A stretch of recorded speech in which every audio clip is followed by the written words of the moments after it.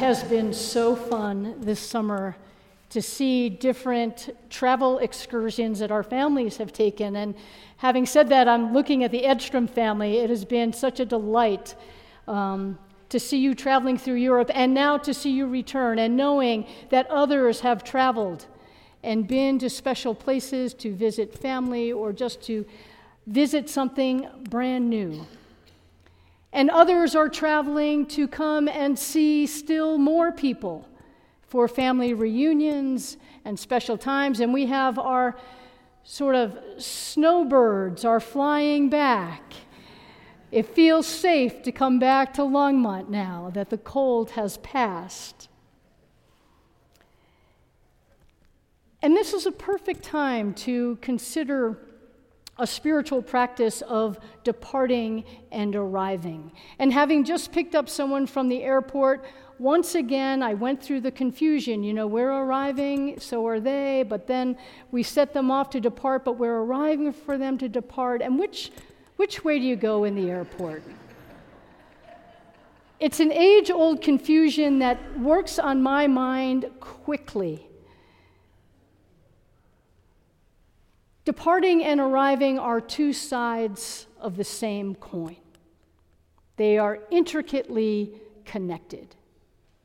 In one moment, you are departing your current state, and you are already in the process of arriving. And once you have arrived, you have fully departed. And for some of us, the plan to depart takes weeks of planning, sometimes even longer. Are you the kind of family that sort of leaves stuff in a special room, like this is for this trip? Or you have, if you're traveling in a van, in a sleeper van or an RV, you have your plastic tubs where you have your towels and you have different cleaning utensils or products or things like that. I've been visiting folks and I've been seeing these tubs and I know exactly what they're for. 2 weeks ago, I came into the church, and it was the Monday after school ended for Montessori, and the hallway was completely packed with things. I was so intrigued that I had to walk down. I didn't see any people. All I saw was stuff. I'm like, oh, it must be deep clean season. A good day to call in sick. And so I went down, and I said, what's going on? And they said, don't worry, the hallway will be clear. I said, I don't care about the hallway. What are you doing? Are you cleaning? They said, oh, no, we're changing classrooms. So they're doing a switcheroo. And so they got that done. The students were off for a week. The students came back. And right around Wednesday, I was curious again. So I walked down and I said, how's it going? And the teacher said, first, she didn't say anything. I said, no, really, I want to know. How's it going? And she said, it's chaotic. I said, well, say more about that. And she said, well, I used to be in this classroom, now in this classroom, I have to open every single cabinet to find what I'm looking for because I don't know where that is. And I said, oh, I totally get it. I walked into the supply closet for months thinking I was going into the garage in our new house. She said, but there was a student who really brought this home for all the teachers. She said there was a student that just stood in the hall and then just sort of went like this. And she said, yeah, that expressed a lot for all of us. And what I noticed on my end of the hallway was it was quiet. It was surprisingly quiet.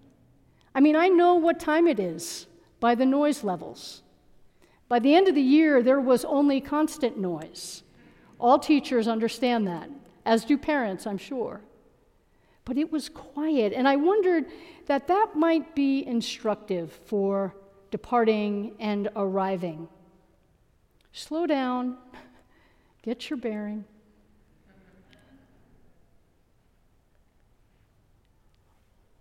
Enjoy a little quiet so that your brain can process the change. And then I'll just add, just take a few breaths.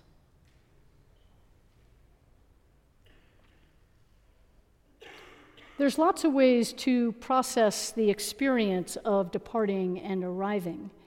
And this morning, Lynette Moyer is going to share with us some of her experience and as it was written in a poem. Lynette, welcome.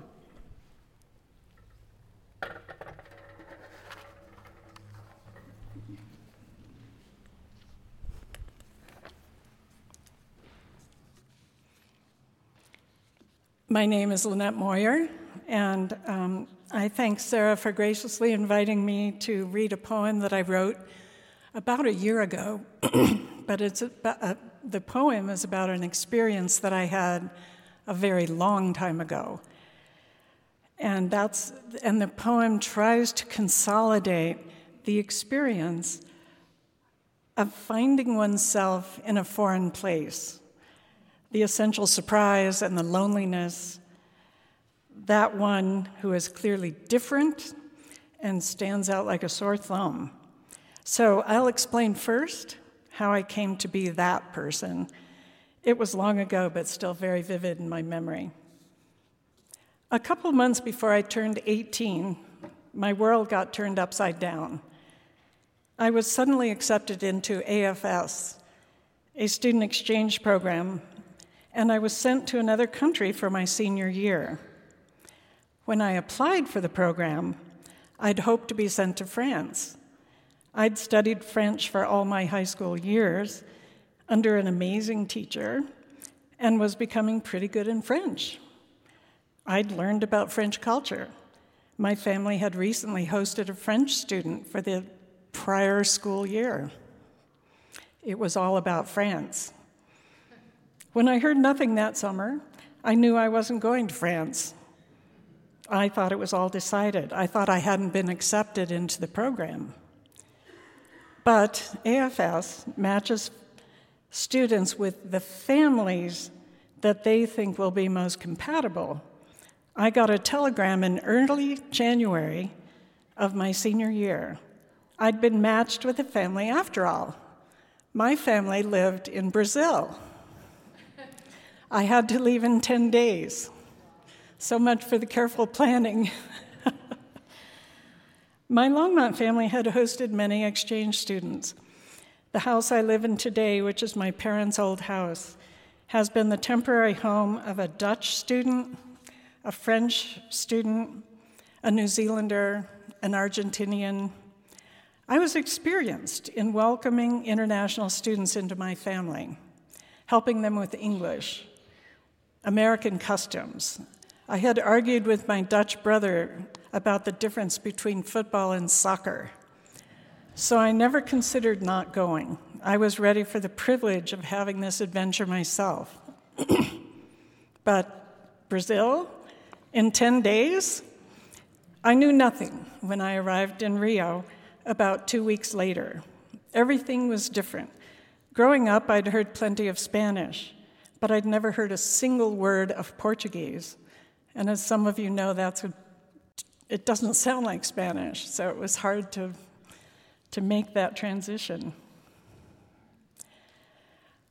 It was a very cold winter day when I left Colorado, and I arrived in Rio in the middle of summer. I was a small-town Western girl. Now I lived in Belo Horizonte, which is a city of about 1 million people, about a day's drive from Rio. I shared a room with Solange, my Brazilian sister. We lived in a downtown apartment building. I had to get used to taking public transportation. At home, I'd attended a large public high school and a Protestant church. In Brazil, I was enrolled in a small private Catholic girls' school where we wore uniforms and attended Mass every day. My Brazilian family never attended Mass, though my Brazilian mother practiced a form of spiritualism that had African roots. At home growing up, I'd had help make meals and wash dishes. Here, the family employed 2 maids who lived in a room off the kitchen. They did all the cooking and shopping. The food was completely different. Tropical fruits, amazing bread, black beans and rice. I loved every bit of it. I gained weight. One of the maids, Teresa, gave me my breakfast. It was called Café de Mañana every morning and sent me off to school. As a North American, I was actually given more credit than I deserved. I was expected to be more glamorous, more sophisticated than I was. My very kind family had probably expected more. It was they who taught me sophistication and glamour. As I walked the city streets, I was obviously different, especially for not knowing Portuguese and being very pale-skinned, even compared to other Americans. Though I lived with a wonderful family, I was cut off from everything at home. I had never heard English. I got letters, but I couldn't phone home. It was too expensive. I kept a diary. Diaries are always evidence of what really happened. And what really happened is that halfway through that year, my entries are all written in Portuguese. I had made the switch. I finally could really get things. I could converse, understand, use the idioms, the hand gestures. I made a lot of mistakes, but I did learn. I could get the jokes, and I really knew I had switched when I began dreaming in Portuguese. When I went back to Colorado 6 or 7 months later, I would occasionally have to try to remember the English words. And another thing happened on my return. I saw my own culture and my own people, my hometown, my family, with brand new eyes. My very first impression was that we were an awfully quiet people, and at that time, a less physically close people. No hugs and kisses at every interaction. I missed getting to celebrate Carnaval and other amazing all-night intergenerational celebrations, coming home at dawn, dancing samba, singing at the top of our lungs. Also, the dating rules were different. For a whole year, I hadn't been alone with a man, but was always chaperoned. But mainly, I noticed that now I knew what it was like to be a person who was different, the one with the accent or the weird name that nobody could pronounce, the different colored skin, the weird hairstyle. The Brazilians created a whole new me. I was more glamorous coming home. I now drank coffee and wine. I could dance samba.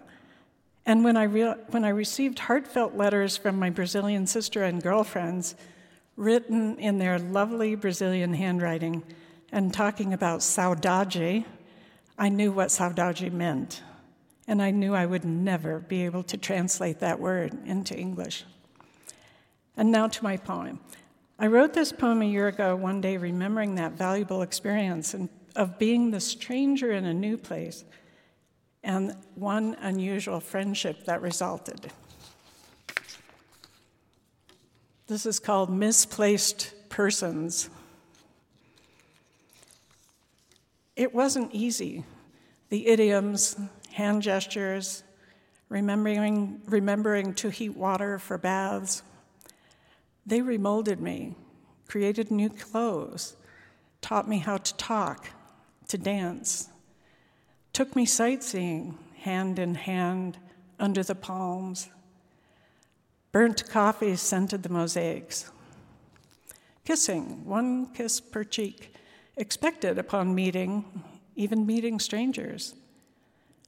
But hands that groped me on the trolley as I rode to school or at the movies, were these things I should just expect?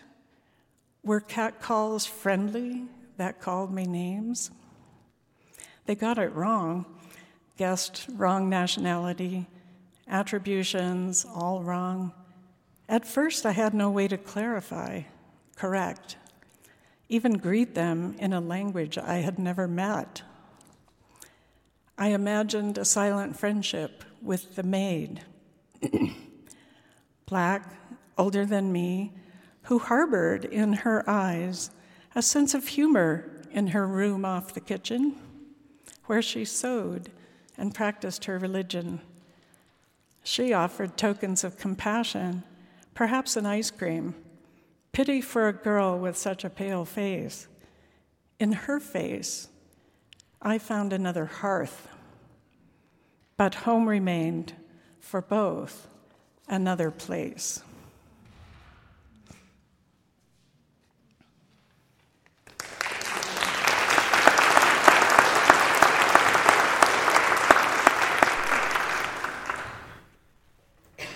What are your stories of departure or arrival? In Scripture, there are many stories where the command to go are from God. Go to the land that I will show you, God said to Abram in the 12th chapter of Genesis. Leave your country, your family, and your family's home for the land that I will show you. Not always the one you prepared for. And we're told that Abram left, just as God said, taking with him his wife, his nephew, and all the possessions, and listen to this, people they had acquired, to a land that was inhabited. Abram left as a person of means, a person who not only acquired possessions, but people as possessions. In Luke chapter 9, Jesus sent out the disciples. Do you remember how Jesus sent them out? 2 by 2. Take nothing for your journey, no staff, nor bag, nor bread, nor money, not even an extra tunic. Whatever house you enter, stay there and leave from there. Wherever they do not welcome you as you are leaving that town, shake the dust off your feet. Don't even take the dust with you when you move on. The disciples left as poor ones. They left to serve, not to be served. Abram was promised much. Go to this place and I'll make you a great nation, and I'll bless you. I'll make you famous, and you'll be a blessing. I'll bless those who bless you, and those who curse you, I'll curse. All the families of the earth will be blessed through you. Jesus didn't promise anything. In fact, he prepared them to not always be welcomed, but to not leave with hostility, just to leave. It raises the question, how do we depart? And how do we arrive? As people of means, or as people who have come to serve? Do we depart and arrive as a VIP? As a fellow traveler? As a guest? Pack it in and pack it out? As descendants of the Mayflower, as a descendant of the Mayflower, this is my family, I often wonder how the history of this country would be different if my ancestors had arrived as guests.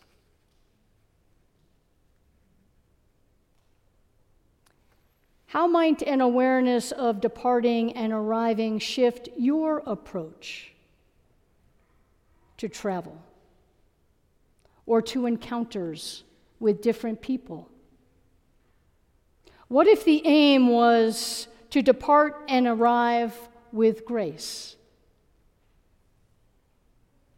The grace that heals and transforms the breaches or departures from the interdependence of unity that we share with creation and all beings.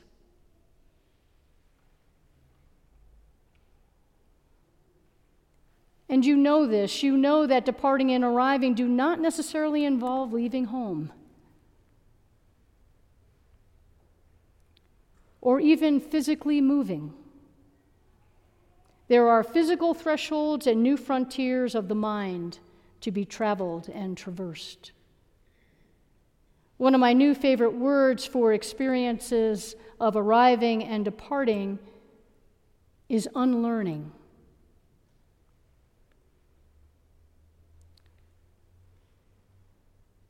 I'm remembering a story that one of our church families told me of a trip in Texas where they went to a church that was quite large and had several services in the day. And this church person, like Lynette, is also a writer, and so they journaled about it. And I loved that they just kept using the word different and not qualifying it as good or bad, just different. It was so different. And here are all the things that were different. And so the unlearning was that there's more than one way to have church. There might be a way that is most familiar or most comfortable, but what a gift to be in a completely different setting where people call it church also.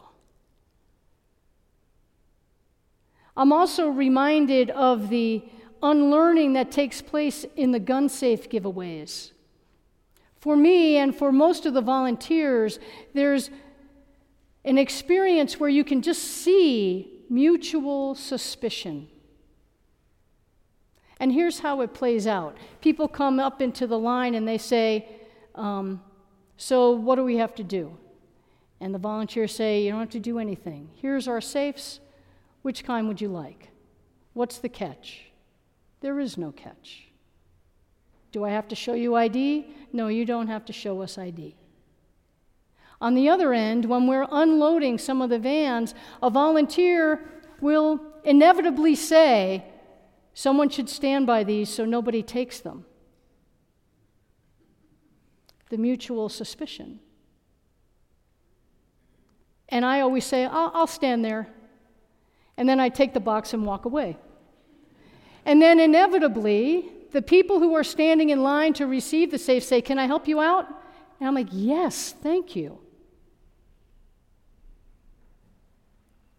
There's unlearning there about what we had been taught about each other, about church people, or about people who, I'm not even going to finish that sentence.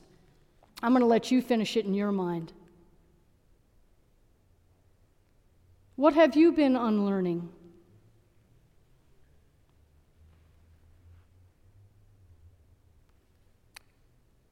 I love the writings of John O'Donohue, and if you've been here for a few years, you know that. And one of the things that he introduced to me was the concept of thresholds and new horizons as a way of talking about this expansiveness that comes from unlearning or departing and arriving. And so we're going to enter into a time of prayer. And first we're going to have a time of silence with a prayer that is printed in your bulletin, and that's going to appear on your screen. But first I have to tell you that our office gremlin has not departed. There's a last line in the poem, in the blessing, in the bulletin that's missing. It's a good one. So look on the screen and you'll see it. And write it down, because I can tell you what it says, but you'll be like, oh wait, I need a pen. So just read the screen when you get to the last line. And let's just take a moment to experience this in silence. And for all that has been and all that is to come, let us be in that silence together, and let's see what the Spirit will do as we read this blessing.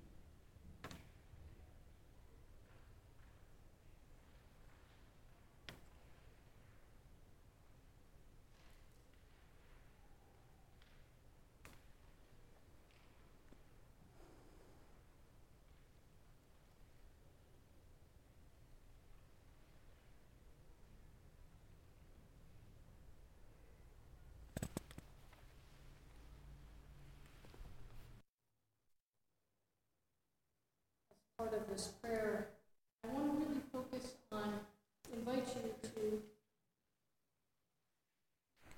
as part of this prayer, I want to invite you to really focus on that last line, or the last stanza. May you travel in an awakened way, gathered wisely into your inner ground, that you may not waste the invitations which wait along the way to transform you. And so the question for this week, and even this moment, is, how have you been transformed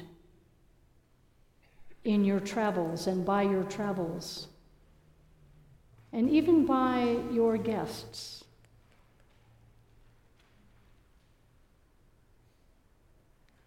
This is a sacred journey of departing and arriving. It's one that God commands and Jesus requires.